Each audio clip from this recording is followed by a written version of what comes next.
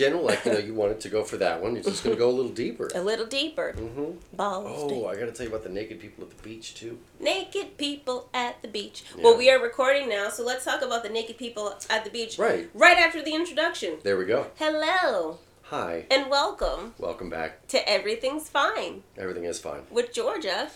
And Yoni. And Yoni is here, Yoni's too. here. Yoni's here. Yeah. I'm fine. Everything's fine. Everything is fine. I'm on my second or third drink? Third drink, I think. Okay, Are you this is the beginning of the third drink. Beginning of the third drink, yes. Right. Because sometimes you have shots in between, and then That's right.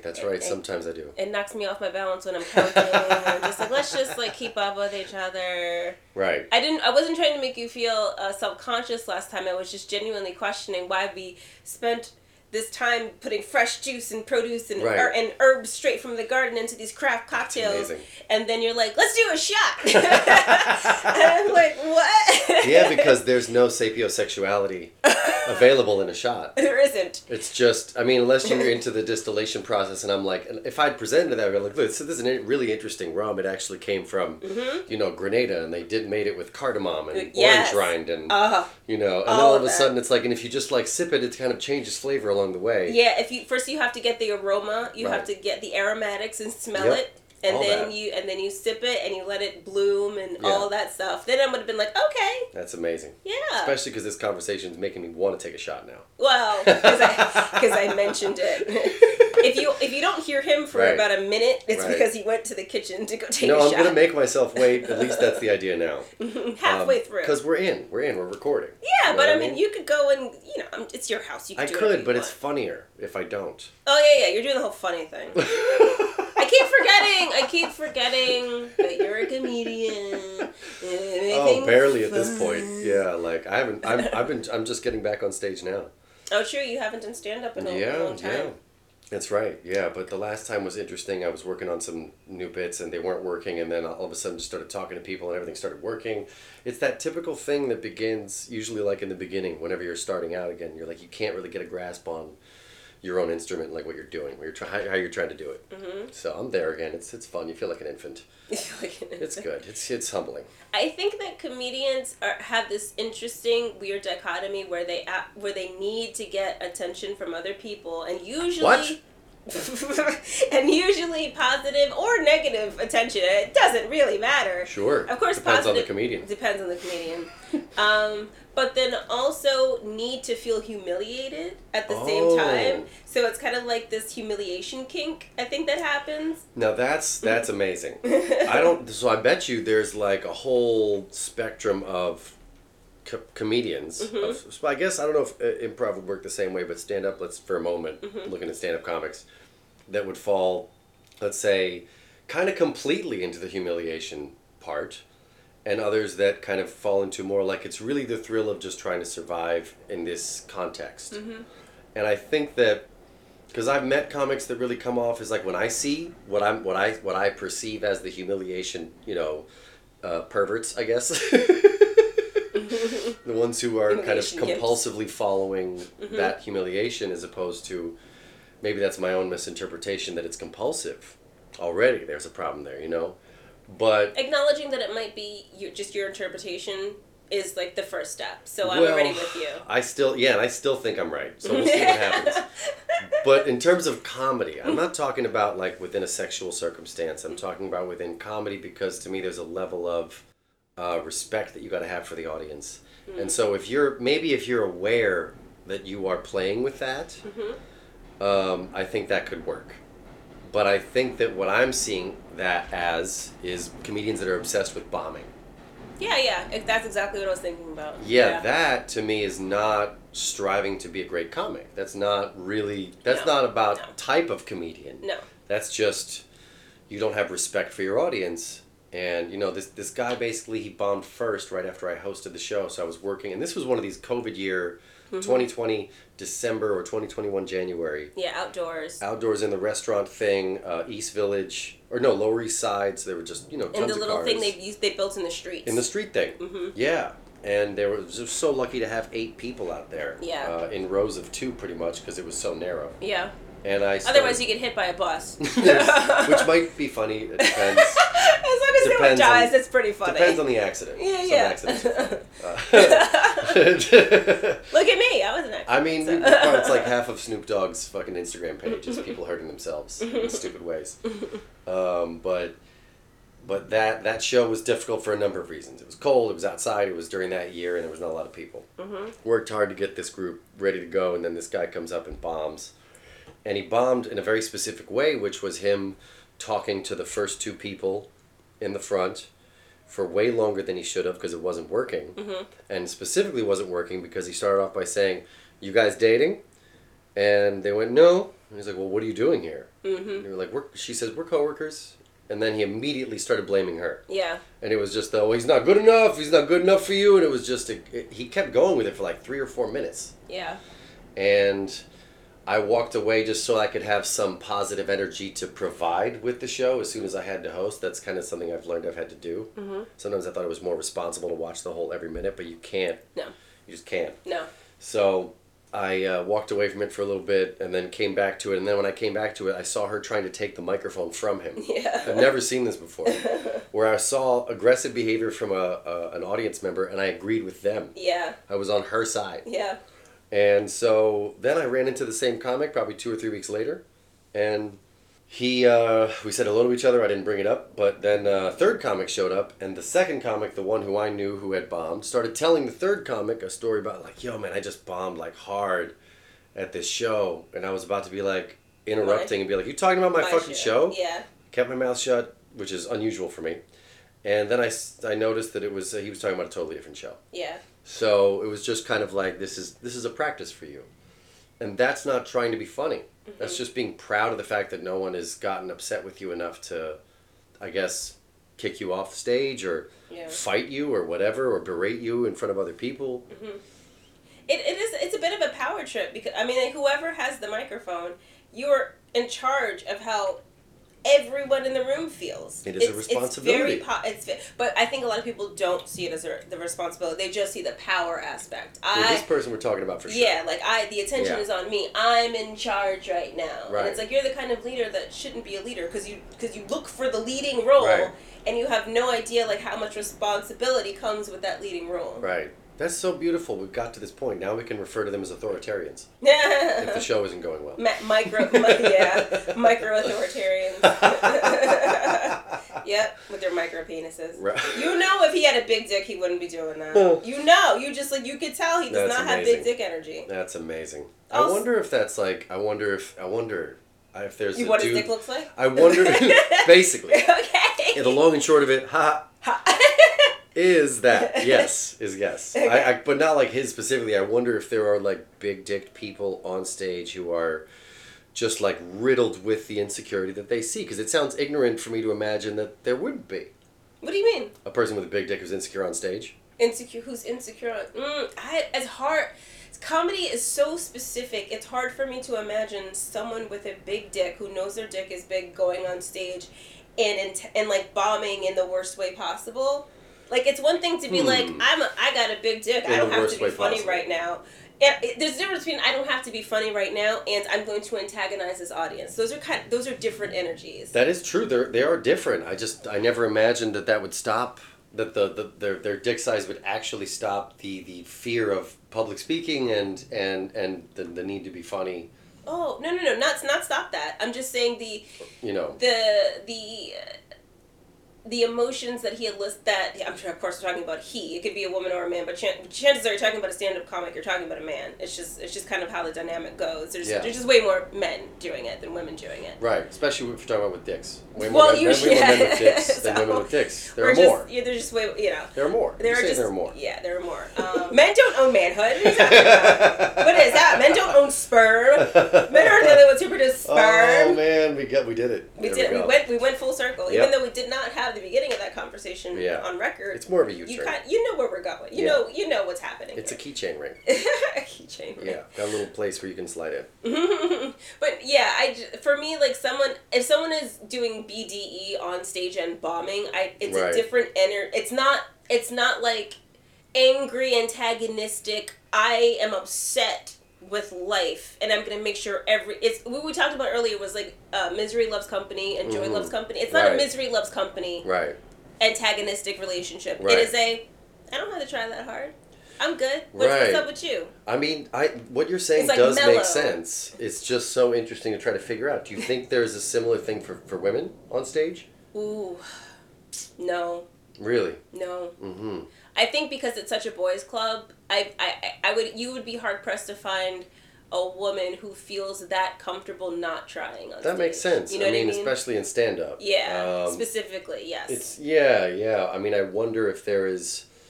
Because I've seen energy from... Because there are models that are doing stand-up now. Like, it's a different... Why? It's a different time.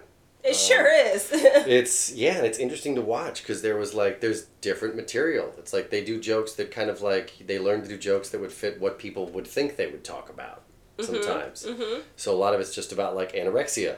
Hey. And their dad doesn't love them and shit. I mean, that's just real though. Like, you don't have to be a model to not that you have to relate to that. Yeah. Right, to relate to it for sure, but it does make sense and ease people into your space if you begin with that. It can get you into a space where they see you as a human. Yes, but that's like super vulnerable. Mm-hmm. Yeah. With BDE and with guys who like to who enjoy bombing on stage, you don't really feel any vulnerability with them. So maybe that's the main factor, is that I think that the women that I'm talking about that I've seen have made this effort and actually seen how to write things like that, where there's a lot of men just being like, I'm on stage still. Mm-hmm. And I'm just here. Yep. Because they don't really have to fight for the space. Right. Yeah. Yeah. And even when once they get there, there's going to be a bunch of other men there. Mm-hmm. You know what I mean? Which has become kind of like it's a detractor for a better, if you're doing an open mic, mm-hmm. It's worse when it's just a bunch of men. Mm-hmm. It's worse. Mm-hmm. And I don't know if the same would be true if it was a bunch of women. It definitely wouldn't be true in the same way.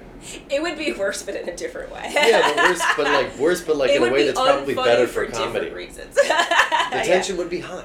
The tension would be high, but it would still not be funny. It's like saying, would you rather watch a men's basketball game or a women's basketball game? And it's like, no. Would you rather watch an all-white men's basketball game or a women's basketball game? And it's like, they would both be worse for different reasons. That's an interesting question. Yeah. Right. The open mic is like, is basketball in a way. Yeah. Well. There was something I was going to tell you at the very beginning of this, and now I can't remember. You forgot it? Yeah. Is there anything I could do to jog your memory? Memory. Yeah, it was that thing. No, it was that thing. It's just that thing. You doing that thing you do. The only thing it was that it was right when we opened, you said, okay, I know, because of that. Oh, now I got it. Naked people at the beach. Naked people at the beach. Yeah, it's not that important. But I mean, there were. Well, just because we were at Brighton, we were not. Yeah, Brighton Beach in Brooklyn, which is not the beach where nudity normally happens. No, but New York City does have a topless. You can be topless anywhere in New York City. Well, there's like the topless section of the beach. Oh, there is? Yeah, I didn't know that. Like okay. There's that. I don't know about legality overall. Maybe that's the one that usurps everything. I believe New York City is a topless utopia. I believe, generally speaking. Well, shit. All right, I didn't realize all this. Well, you're not a man, so you would never have to know that. I'm not a man? Wait. Wait a minute, what? Hold on a second. This is a new reveal for everyone, all our audience members. You know what I mean? By the way, I'm coming out right now as not a man. Coming. That's not how you say that, though, right? Out. What do you mean? Is that how you say what? You don't use coming out for that process. To be like, I'm not a man? Yeah. Oh, you would just be You use it for what you are generally, not what you are not. Well, I'm either way. I'm totally wrong in this case because I am a man. I'm just saying if that were happening, you would come out as non-binary or as trans, okay. But to be like I'm not this, people would be like, but what is it? But what are you? But what? I'm not really coming out. I'm just going into another. Yeah. I'm just. By the way, nope. Whatever it is you choose to call me, you're wrong. The thing you saw is not what I am, That's and right. I'm not telling you the rest. I'm not defined by my penis. I'm not defined by anything. Yeah, exactly. I'm not even here. I'm not even here. That's the ultimate non-binary. I don't even exist. Okay. Right. But okay, so yeah. I believe in New York City. You are women are allowed to be topless. I'm pretty sure in all of New York City. Okay. I cannot speak to the rest of the state. Okay. Or into other places. Well, interestingly enough, the problem was more about men's bottoms than women's tops at this beach. Right. So the whole full nudity thing, I have no idea about. Right. And this is the thing. I think though also the space in Reese that is Reese Beach or one of the beaches, Fort Tilden, is I don't remember if it was a nude beach completely or just topless as well. It might be full nude. Mm-hmm. But this was in an area where it's not really happening. There was every age group at the beach, children and old people and everything in between. It was kind of packed. It was on a Wednesday, and we had a couple people get naked. The first was a guy who looked so hammered, and it was like 2 p.m. and bright hot sun. It was probably like 87 degrees. And he was specifically 87. I mean, it was That's that Jewish stuff. It was 87. It was 87. The wind was blowing. No, not 87. No. Not 87. I don't hate anybody. Okay. I do not hate 7. Or well, you know 7 hate 9. I do hate. I hate. You hate. Okay. I tolerate anything but hate. Right. That's right. Yeah. Okay. 7 Enough hate. of that, right? 7, yeah. Okay. Keep going. It's okay because he's Jewish, you know. That's right. He's in the room, so it's okay. Don't you come after me unless you're Jewish, in which I know you will. It's whatever. It's all we all have trouble agreeing. Jews see disagreement as a form of intelligence. I think that's what it is. We can't ever be like, yeah. We have to be like, yes, but. Yes, but. That's an understanding of it, but you could also look at it this way. Mm-hmm.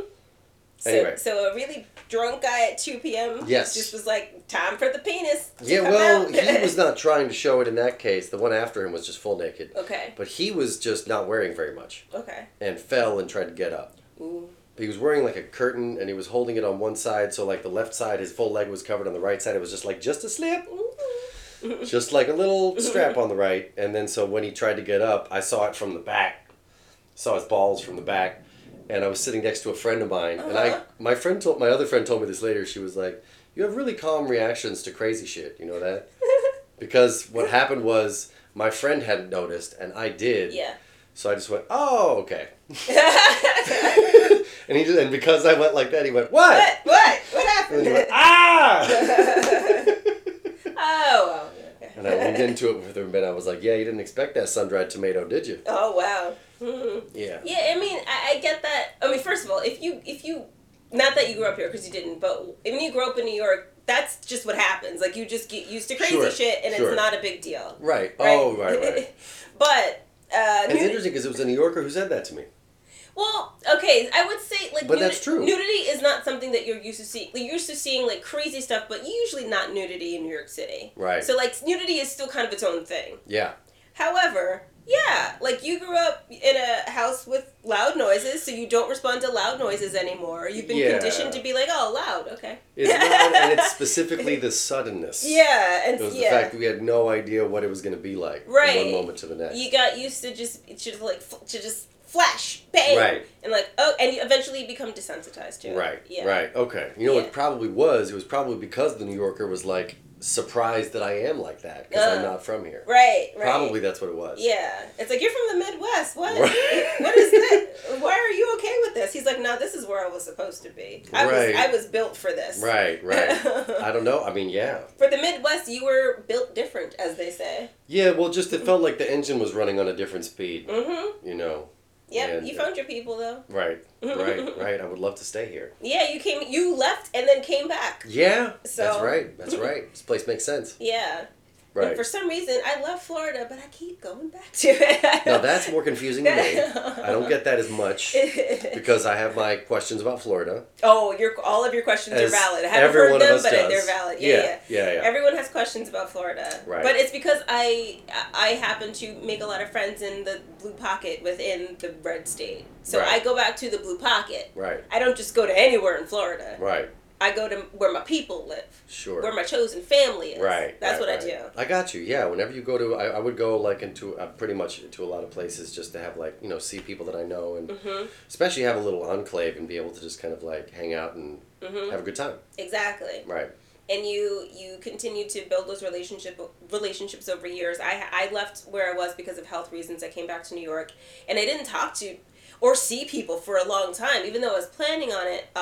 Then the pandemic happens, and then everything shifts by 3 years, right? Sure. So like, right. I was like, oh, it's been 3 years. Let me go back to Florida, and right. something happens, and I didn't feel good about driving to Florida by myself, and I was like, oh, I'll go next month, and then the fucking pandemic happens. Yeah. And then you gotta wait 3 fucking years. Yeah. Now it would have been a year and a half or 2 years, but because Florida was like, we don't believe that the pandemic is real. Right. I was like, I'm not trying to die. So right. I don't want to go to Florida where nobody's vaccinated and right. nobody's wearing masks. Right. And I was like, this is not safe for me. Yeah. So now I'm like, I don't feel completely safe, but I feel safe enough. You got to go to the north where you can talk to the Jews who control the space lasers.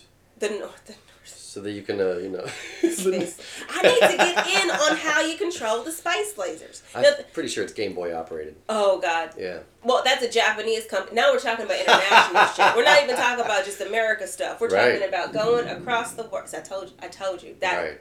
There's a storm coming. We heard a little bit of a... The Jews are on their way. Yes, I spoke. He spoke. I spoke and it began to rain. It did. Mm-hmm. It's probably going to hail, too. I mean, I'm sorry and you're welcome, everybody. Now explain how frozen balls of ice fall all the way from the sky down to the earth. It's warm here. It is like 90 degrees. Why haven't they all melted? Right, and that's not even until you get into Celsius, you know? What did you say? That's the devil's number. Get out of my house. That's the devil's calculation. I don't even know how to... Yeah, that's right. Celsius is math for devil. It is math for devil. Yeah, that's how they say devil in math. Satan. All hail Satan and his Celsius. Satan, Celsius. It goes together. And also, why do you think that Satan is like, fake meat? Yeah, Satan. No? Seitan is what he's talking about. A little too close to the devil again. It's a little too close. Eat your pork for Jesus. Pork for Jesus. Pork rinds for Jesus. I'm sure if Jesus turned water into wine, I'm sure he was chowing down. Okay, we've lost the entire side. We have not. We haven't. The people who chose to be here know why they're here. And they understand what we're talking about, and they're with us. They're right. I hope you got a craft cocktail in your hand while you're listening. That's right. A craft cocktail. Just hopefully that instead of like a gun from Walmart. A gun from Walmart. You know? Yeah. The Walmarts in New Jersey don't have guns, by the way. Right. No. That could be the name of a cocktail, though. Gun from Walmart. What would be in it? Okay, first of all, Bud Light, Everclear. Bud Light, Everclear. Bud Light, Everclear. Just that. Yeah. And some Rose's lime juice. Ugh. The kind from the squeeze bottle. Yeah, the squeeze bottle that's already got sugar in it. Yeah. I think. Yeah, well, sugar, whatever, like lime juice, corn syrup, Bud Light, and Everclear, and straight Caro corn syrup. Not even like that's a whole lot is going out there. Yeah, that's setting off car alarms. Yeah. That is some serious thunder. That's how powerful my Jew laser is. Oh my God. Wait, hold on. Oh my God. It's because we're on a podcast, so it's amplified. Yeah. Mm-hmm. It's just the sound of our voices. You're not even seeing the pic. Imagine how powerful he'll be when you can see him on video. Oh, wow. Yeah. He's not even wearing his yarmulke, y'all. It's more just because of the contrast to you. But the thing is, I'm not anti-Jesus. I'm not anti-Jesus. I actually kind of... No. I'm cool with Jesus. It's the Christians I'm not super cool with. Right. I'm not anti-Jewish, though. I grew up with Jews, so we're kind of on the same team a little bit. For sure. I just meant the visual contrast to you. Oh, once you see me. But we're exactly the same. We have the same haircut. That's true. We do. But the rest of us is also the same. There's no difference between either of us in any way. Just in terms of how other people might see us. How would other people see us differently? We're all from the human race, and there's no differences between either of us. Oh, right. We're not going to go with we're not going to continue with the joke from last episode. You're just leaving me out to hang, okay? I'm just there's not, between a black woman and a white man, there's not too much difference. That's where we are. Mm-hmm. Okay. All right. No, there isn't. Illustrating that by my haircut. Yeah, by our haircut. Our haircut. That's right. Of course, I did the white man thing and took it over. It's yours now. Right. And I occupied it. You did. I was in Orlando when they did Occupy second time Orlando. I've done that. I won't do this a lot. I promise. Do you remember Occupy Wall Street? Do I? All the Jews got a memo. Say, listen, they took our word. They took our Sorry. No, but it traveled all the way down to Orlando. So Occupy Orlando, like they did Occupy Wall Street. Right. And they were also I knew it was, Occupy Orlando. Right. Yeah, I was here. I wasn't in the tents, but I was here for it, you know? I just want to know if anybody who was in the protest had like an iguana on a leash that they brought with them. Ooh, sexy. That sounds like Florida to me. Oh yeah, or a baby alligator. Baby alligator? Yeah. You think anybody's ever had tried to have sex with an alligator? Yes. All right. Yes. All right. Florida. Not even just Florida. It's probably Arkansas. It's just for any man, it's like, can I stick my dick in it? For any man anywhere is probably what he's thinking. Oh my god. He just has to fight that urge at all times. But can I stick my dick in it? Right. Like that's kind of the first. That's first. First, it's more about retracting that, and then we get back to zero, and then we can start to be human in terms of a way to conversate. You know. But beforehand, it's like, okay, I can't. I need to get through that first, and then give me a minute, and then we can talk. Then we can talk. I gotta get that out of my brain first. Okay. I shook it out. Yeah. I don't know what we were. Did we have a topic in mind? I mean, no. Okay. Okay. We started our first, did you finish the naked people on the beach? No. Okay. There was one more guy afterwards. Okay. But and this person was just walking, just for a walk, going for a walk. A naked dude, just walking. Yeah, and he was holding his underwear in his hand. Oh. Yeah, like he would need it later, but he didn't need it now. Not right now, though. Yeah. Yeah. He needed to air out, and he needed to do that in front of everybody, and needed to walk through probably 300 or 400 families, and then another 600 individuals. But we're sure he was walking on the part of the beach where nudity is allowed. Are we sure about that? No, I'm saying that I'm pretty sure he wasn't. Both of these people were not. Okay. This was on Brighton where it's not allowed. Port Tilden and Rockaways is where they usually have that. All right. Yeah. Okay. But the first guy wasn't even really naked. He was just like, didn't have a lot on. And then when he was getting up, I saw his balls. Inadvertently. His corduroy scrotum. Oh. All right.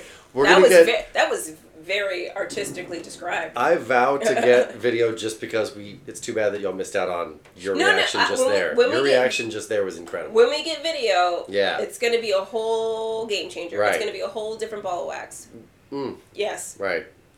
Whole different wax of balls. Well, both of those work for different reasons. Yeah. Yeah. But, I mean, his were accidental. The other guy was like, I am walking around naked right now. And it was in an area where it was just going to have to be up to the cops to take him because, like, nobody else was going to.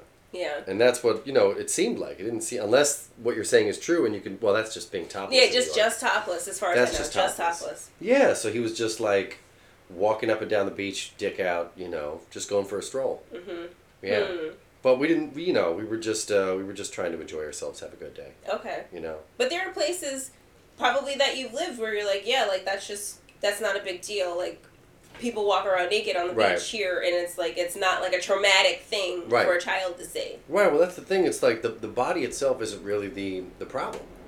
It's not like in that case, it was just kind of like, I don't know. Like, I mean, in general, like I've never really, I think it's more that I don't see us being able to handle it. That's all. Yeah. Like, of course, I would love it if we were able to have nakedness, you know what I mean, and have, like, also specifically as a person who's attracted to women, it'd be great if women felt as comfortable as they wanted to so I could just look at titties all day. Yeah. It'd be amazing, No bras, just thin shirts all the time. Beautiful. I would love it. But, I mean, you know what I mean, sometimes the people the women who end up doing that are really like, I'm fucking doing this, I don't care. I'm not doing it for you. Yeah. I'm doing it for me. Absolutely. It's like, no, you're doing it for America. And despite me. Well, I think she's doing it for America. But a lot of men, are truly not able to just handle that reality. No, absolutely not. It's not possible. When you're living in a society that still, on the one hand, denies rape culture exists at all, and number two, completely supports it. Yeah.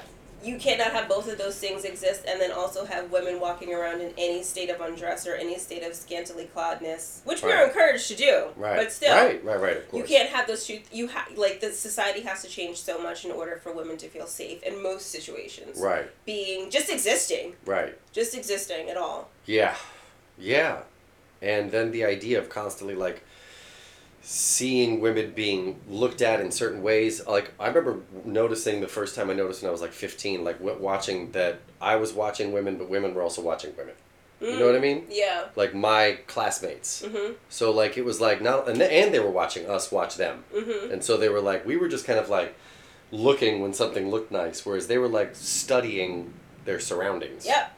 When you're a woman, you have to study your surroundings. Yeah. You have to be a people watcher, because women have to look out for each other. Right.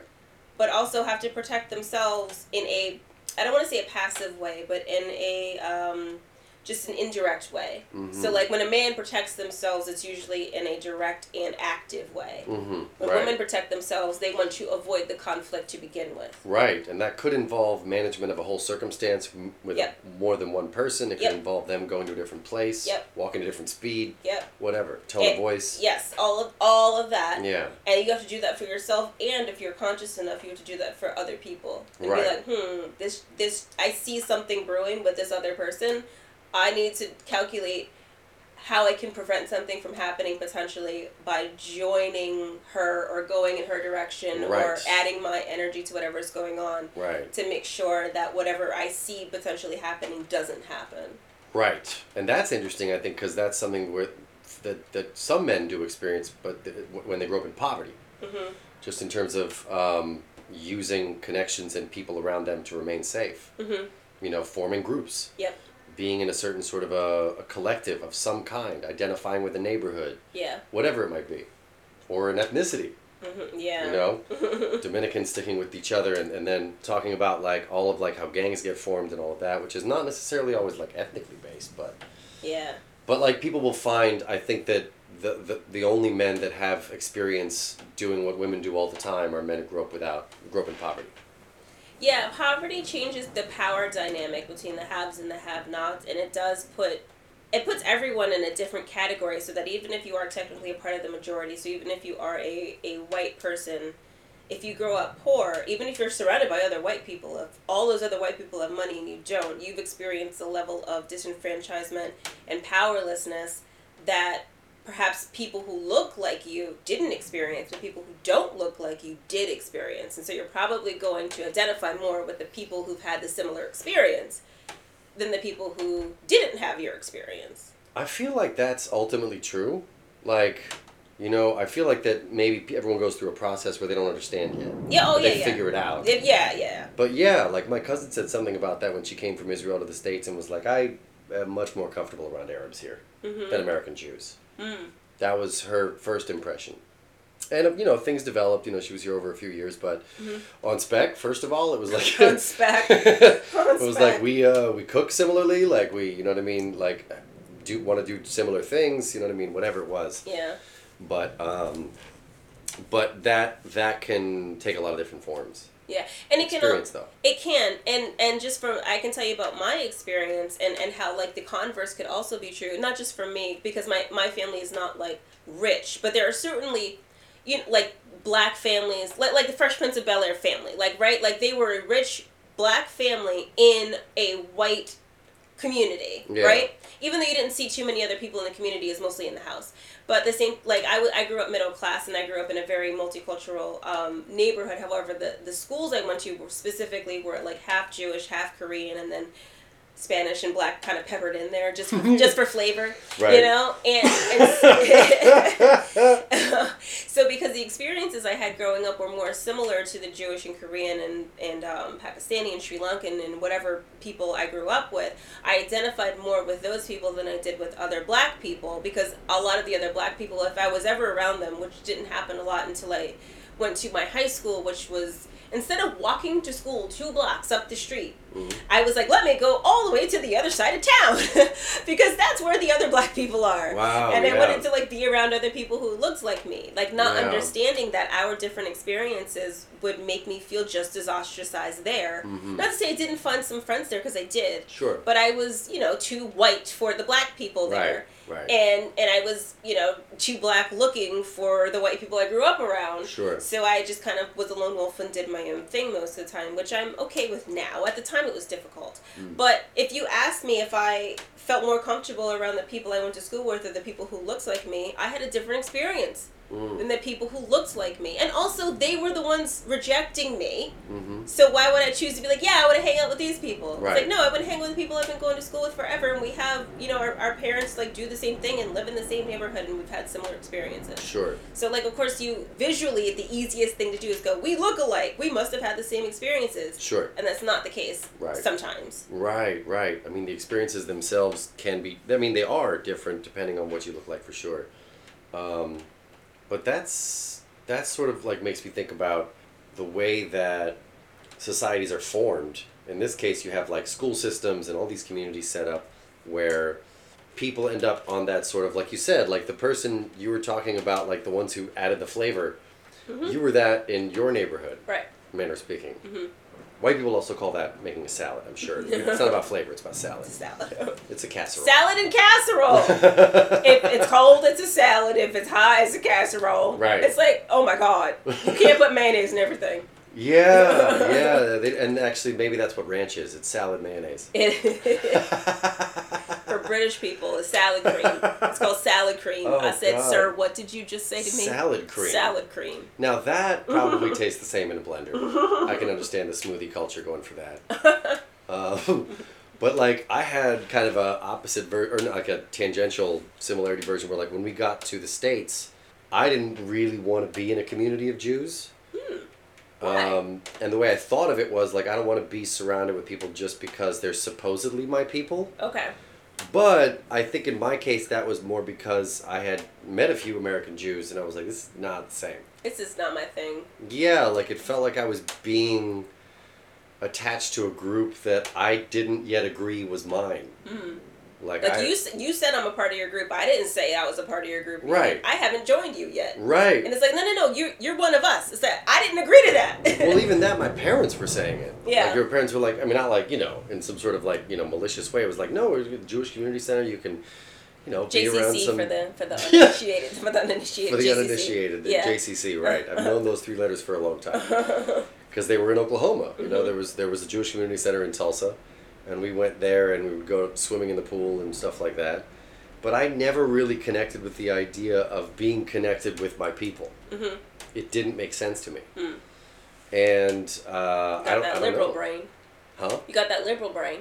I don't know if it was even that. It might have been just the fact that I'm also half Jewish and half Anglo-Saxon. So maybe I was just relying on my other half. Maybe that's what I was doing.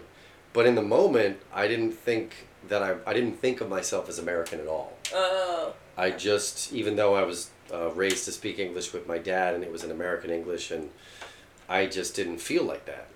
So I don't know how I would have really processed that in the moment, but like a sense of so you didn't have that like innate sense of belonging. No. Right? Because like that's why I chose to go to school across town, because I thought I was going to have a sense of belonging, which did not happen. Got you. Right. So maybe you just like were like, I just don't even feel that here. Right. You had an impression of something, and it didn't end up being what you thought it was. And we both kind of ended up in a similar spot, but I had a different, like, I guess there was just less of a example that looked like what it was going to be at all. So I was like, you know what, fuck all this. Yeah. Right from the top. Yeah. I'll just have to start learning how to talk to these people. Which is good, because it's not that I said I didn't learn how to do that. Because I did learn how to, I was in customer service for a little bit of time. So Didn't learn how to do what? You gotta learn how to code switch. You know what I mean? So I did learn how to code switch. Right. But now that I talk the way I do, and I talk to people about the things I talk about, I've learned to talk to people in a way like you mentioned. You change your tone and your demeanor to influence the way the conversation is going. Right. So I've learned to do that. Right. But I don't care enough to talk to someone who I don't think I care about their opinion in a way that like makes them comfortable. It's less about like whatever makes you comfortable. It's more about, are you actually going to hear what I'm saying? Right. No, that makes a lot of sense. Also, I think we should clear up, because some people probably think like, what do you mean influence how the conversation's going to go? Oh, okay. Go ahead. I mean? We're not like talking mean? about like some sort of psychological manipulation. Talking about like after having experience, I think, and I don't mean to speak for you, but the way you present information that you know you already have. Like, you have your opinion. Mm-hmm. Your opinion's already formed. Yeah. You're not working it out. You're just trying to get it out. Yeah, and if you are in a conversation, maybe there's something about your opinion that you can learn more about or whatever. Mm-hmm. Maybe there is, but I mean, like, you're still, and that's the nature of talking to someone, but when you change your tone of voice or your behavior, at least in my experience, it's more about just trying to make sure the message gets through. Right. And so if I feel like I'm getting combative and that person maybe doesn't have the same kind of like, let's fucking argue it out. Yeah. And I will deliberately tone my shit down. Yeah. So that we can still stay there. Yeah. So not argument. So the conversation can continue without turning into an argument or without turning combative. If you possibly can influence it to not do that, you will try to not do that. Absolutely. If the other person is determined to do it, you can't do anything about that because they are determined to have an argument with you. Right. Well, this person on the other end is actually, I'm thinking of them as milder than I am. Okay. And so I'm toning myself down, but it also happens in the exact opposite way. Mm-hmm. Where I'm with someone who is extremely talkative, leads from one point into the next, has a lot of descriptors, and doesn't pause very much. Oh, you know? Yeah. So doesn't understand how conversation works. I have a few friends like that because like one in particular does focus on you as the listener. But there is a lot. We just don't seem to ever. It's like a hyper aversion to small talk. Yeah. So we get into it immediately. Yeah. But even then, I do find myself raising my tone to match his when I'm in it with him, and I will actually interrupt more, and I'll cut him off sometimes. Yeah, because if you're too neutral and mellow, he'll just talk over you. Yeah, and he'll keep complacent going. in a way. Yeah, he'll just be like, and that's what I call a lecture. I had to tell. Sure. And the thing is, I do feel bad because of the reaction, but I honestly feel like it was for the greater good. There's a specific situation that happened many years ago in Orlando where this particular guy, who I met through the poetry scene, tended to corner people and start talking to them about subjects that were interesting to him, but the other people may or may not have had any interest in it. When you say start to corner people, I'm just curious. Not like, he was actually, his stature was quite small. He was a small guy. But he would corner people, I think, emotionally. Okay. He would start talking to them about something in a very deep way, but it was a subject that the other person wasn't necessarily interested in. Sure. And he wouldn't stop to check in any way if the other person was interested. He would just talk. Right. And talk and talk and talk. Right. And as an observer, I observed that several times. And I was like, oh, that's... now I know what to expect if he starts to talk to me, you know? And yes. And separately... It's good to notice that. Well, you know. Helps you out. Yeah. I still do it, but no.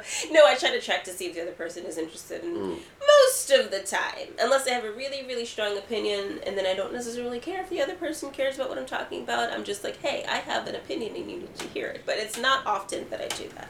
Right. But the point, usually there's a build-up to that. Well, yeah. So one of the guys he wasn't a bartender. He worked at the place where we congregated. Started talking about him, and he's like, "Yeah, man, like that's the only person I like can't talk. I can talk to anybody, right? But that guy, like, I can't talk to him, right?" And being who I am, I was just like, I don't love it that people are talking about this guy behind his back and are not telling him to his face like what they're saying. So I went up to him, and I was like, "Listen," not trying to hurt your feelings.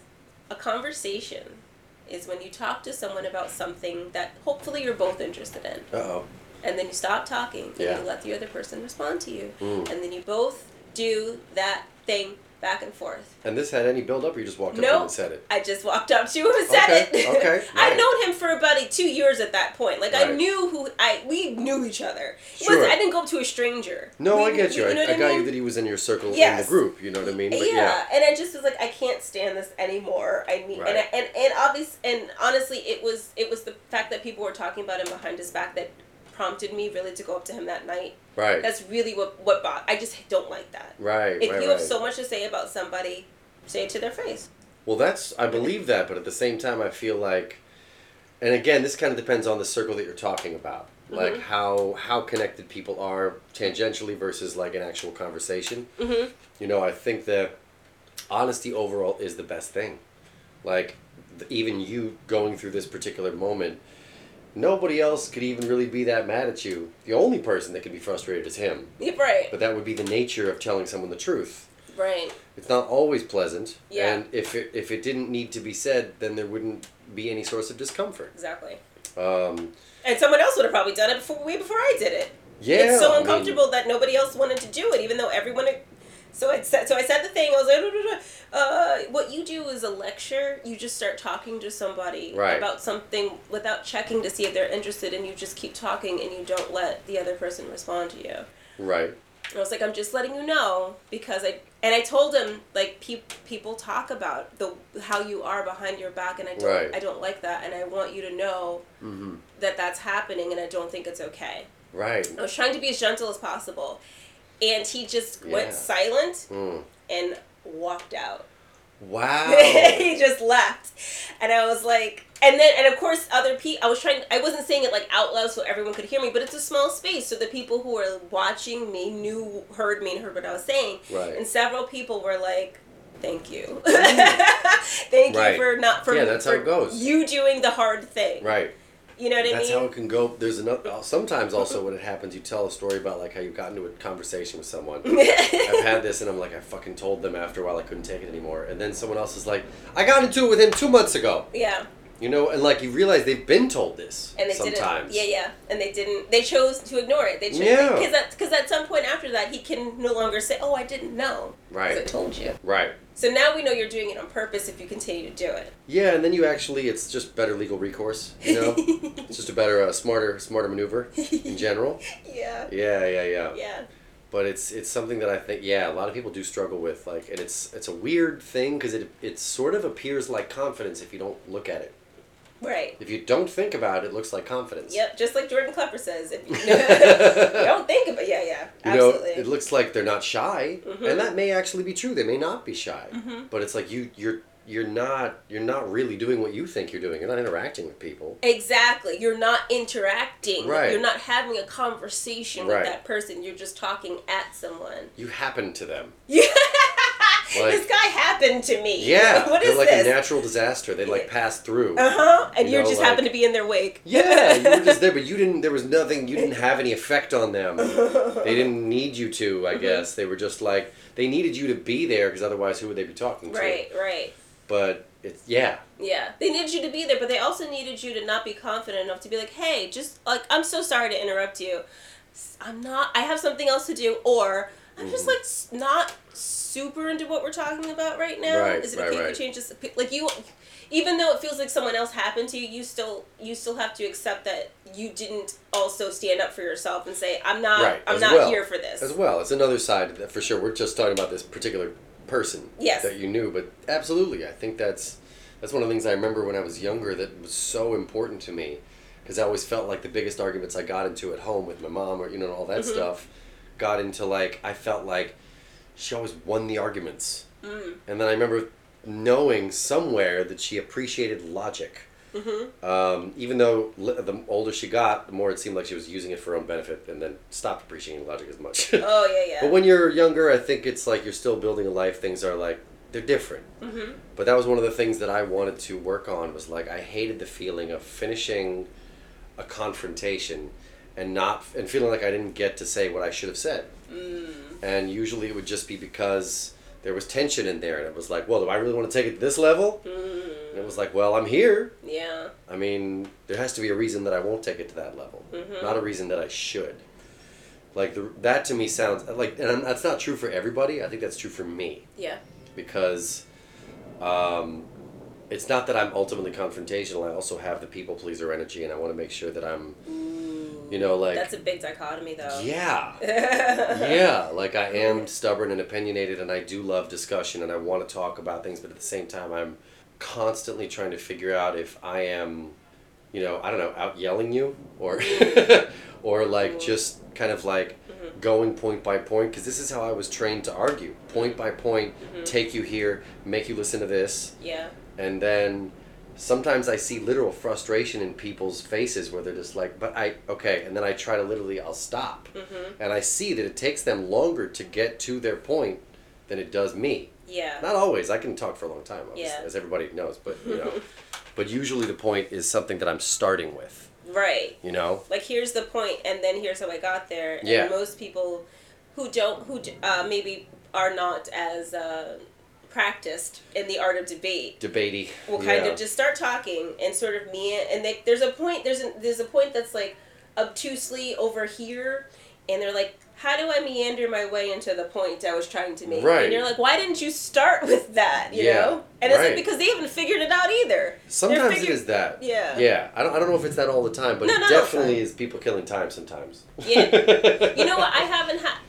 You know what? If someone didn't start with the point, and I wouldn't think that they had the point and just felt like capturing my attention for an amount of time. Like, maybe I just haven't come across those kinds of people. Yeah. Maybe I just assume if the point isn't made quickly that they don't have one yet and they're figuring it out as they go. And maybe that's not the case. Yeah, no, I think it happens to me almost always in a point in a conversation when I feel like we are beginning to cycle. So, like, we've been in this topic. Yeah. And I'm getting more impatient, and the person starts to talk, and I'm like, bro, we were here. We did this already. We were here 15 minutes ago, but then they're kind of giving me this, like, no, but that's not, no, this is different. I'm referencing that, but this is a different concept. Take a minute, let you finish, and then I'm like, it was the same thing! Yeah, it didn't. And then I don't know why I waited, and then, but sometimes it's sometimes you do find out something new, but I think more often than not, I get to a place where I'm like, that's not... Yeah, that didn't help. There was nothing new in that. Yeah, or maybe you saw something new, and I didn't see anything new in what you said. Yeah. But at the same time, I'm also thinking about them and trying not to make... You know what? I'm still trying to figure out how... It's the Taco Bell of conversations. It's the same 5 ingredients. You just put it together in a different way. Yeah, but it's the same ingredients. Right. It's like you thought it was a new special dish, but I taste the same thing. Well, I do rely on Taco Bell sometimes, you know? I do. I miss the grilled stuffed burrito. I don't know what they call it now. It's something else. Yeah. You could make it if you ordered something else and then changed out the ingredients. I think I could. I don't know if I want to have the patience to figure it out. No. I'll just go to Checkers. Checkers? There's a Checkers around here? Yeah, there's one right down the street. Interesting. Mm-hmm. So, yeah, that's one of the few things. Not that this has anything to do with what we're talking about. No. One of the things I do. Fast food of thought just became fast food. It did. Well, Taco Bell specifically. Has a real knack for like tricking our brains into thinking that they did some new shit. And they didn't. You know what I mean? Well, I do feel like you think Taco Bell does that more than other fast food places? Yes. Really? Oh yeah. Wow. Yeah, there's been very few new things new quote unquote things at other fast food restaurants. It's really just a cycle. Like the McRib comes back like every other summer. You know what I mean? Right. And Burger King does like a special, I don't know, Swiss cheese and mushroom Whopper like every 2 years. It's the same thing. But is that what Taco Bell is doing? They're making up new stuff? No. Taco Bell is making quote unquote new things, but it's the same ingredients. Okay. But isn't that kind of also because they can make up Spanish words and tell us it was Mexican? Right, I know. Yeah, it is kind of like that. It's like, they put it in a taco shell that's seasoned with Doritos nacho cheese. It's still a taco, you know? Yeah, it doesn't upset anybody. That's like, because it's like there's no ethnicity behind this. It's not anything anymore. This is straight up American food. Right. You know? Yeah. The closest thing to that would be like Russian dressing on the Big Mac. Oh, God. Oh, God, no. No, I think that's what they use, isn't it? Oh, is it Thousand Island? No, I think you're thinking of special sauce, but that's McDonald's. That's what I mean. It's like I'm comparing it to. Oh, yeah. In a way that's something that doesn't have like a background, as opposed to people who could be like, that's not how a burger happens. Yeah, it happens. That's not how you make a burger.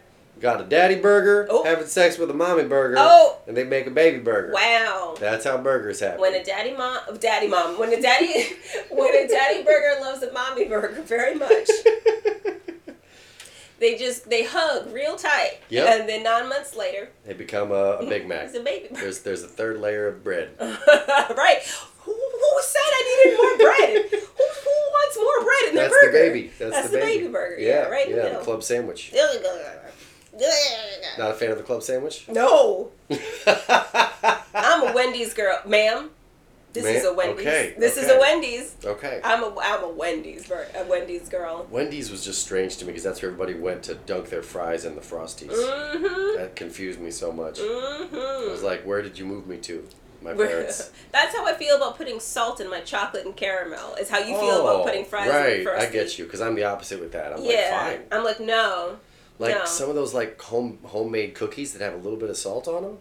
It just tastes saltier. I don't think it does. You know what? I don't think it. Oh, it does. I do think it also enhances the flavor. No, I don't. See, when you add salt inside the mix, I'm all for that because it enhances the flavor. Okay, but when you sprinkle it at the end on top, it just makes it saltier, and whatever's supposed to happen in my brain doesn't happen. I'm just I would rather have it in the batter as well. Okay. I would rather. Okay. I would rather, because I also just don't want to chew on salt kernels. I mean, that's what a lot of it is. Just like there's just salt on it, you know. Yeah, but if it's inside like a chocolate bar, yeah, I could handle that. Yeah. You know, and it is supposed to be. Yeah. That's where the salt should be. It's inside. The chocolate. The chocolate caramel cookie dough brownie batter. Whatever you make. Right. As an aside, as someone who used to... I'm just looking for a sexual metaphor. I can't find one. I couldn't find one either. But I just pushed up my imaginary glasses as I was about to say this thing.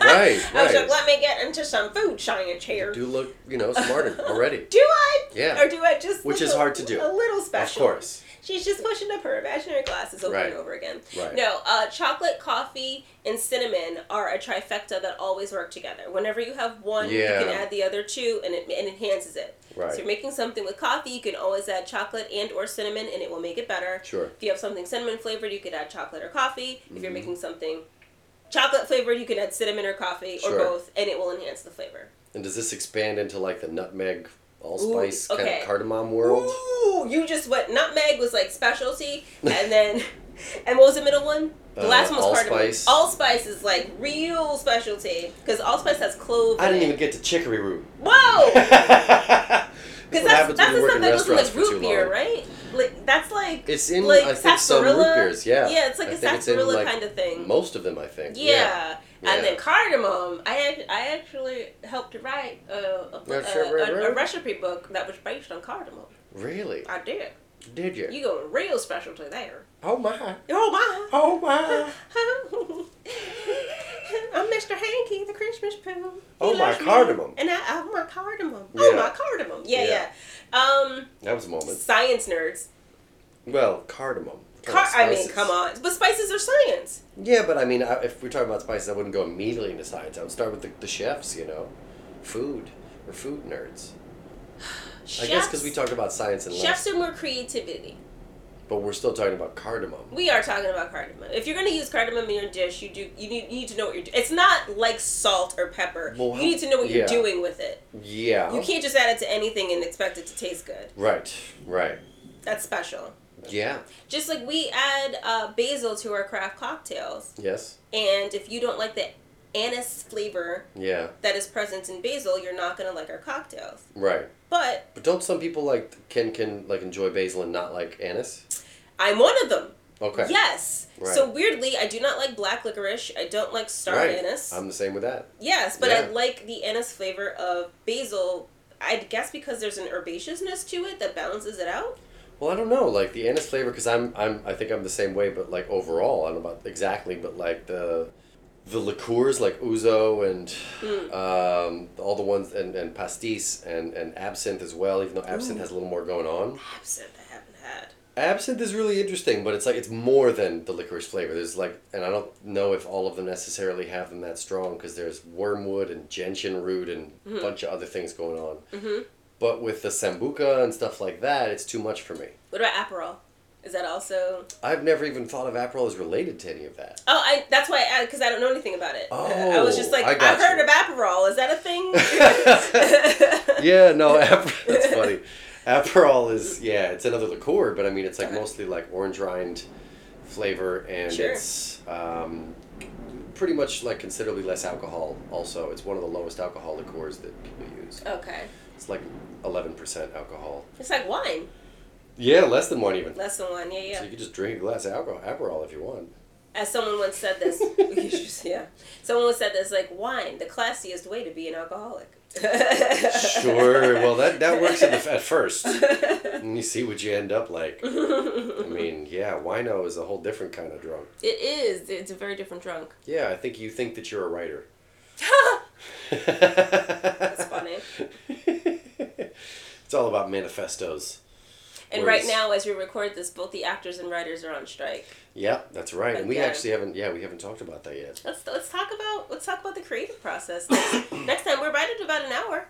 Okay. Let's why don't we go into that as our next one? Yeah, closer, because it's 4:10. Right. So if you do want to like wrap up around 5, like right. Want to do that? Yeah, that would be great. We can still push like 5:15 if we need to. Okay. But yeah. Sounds good to me. But do we have enough to end this and then start another one? Yep. Okay.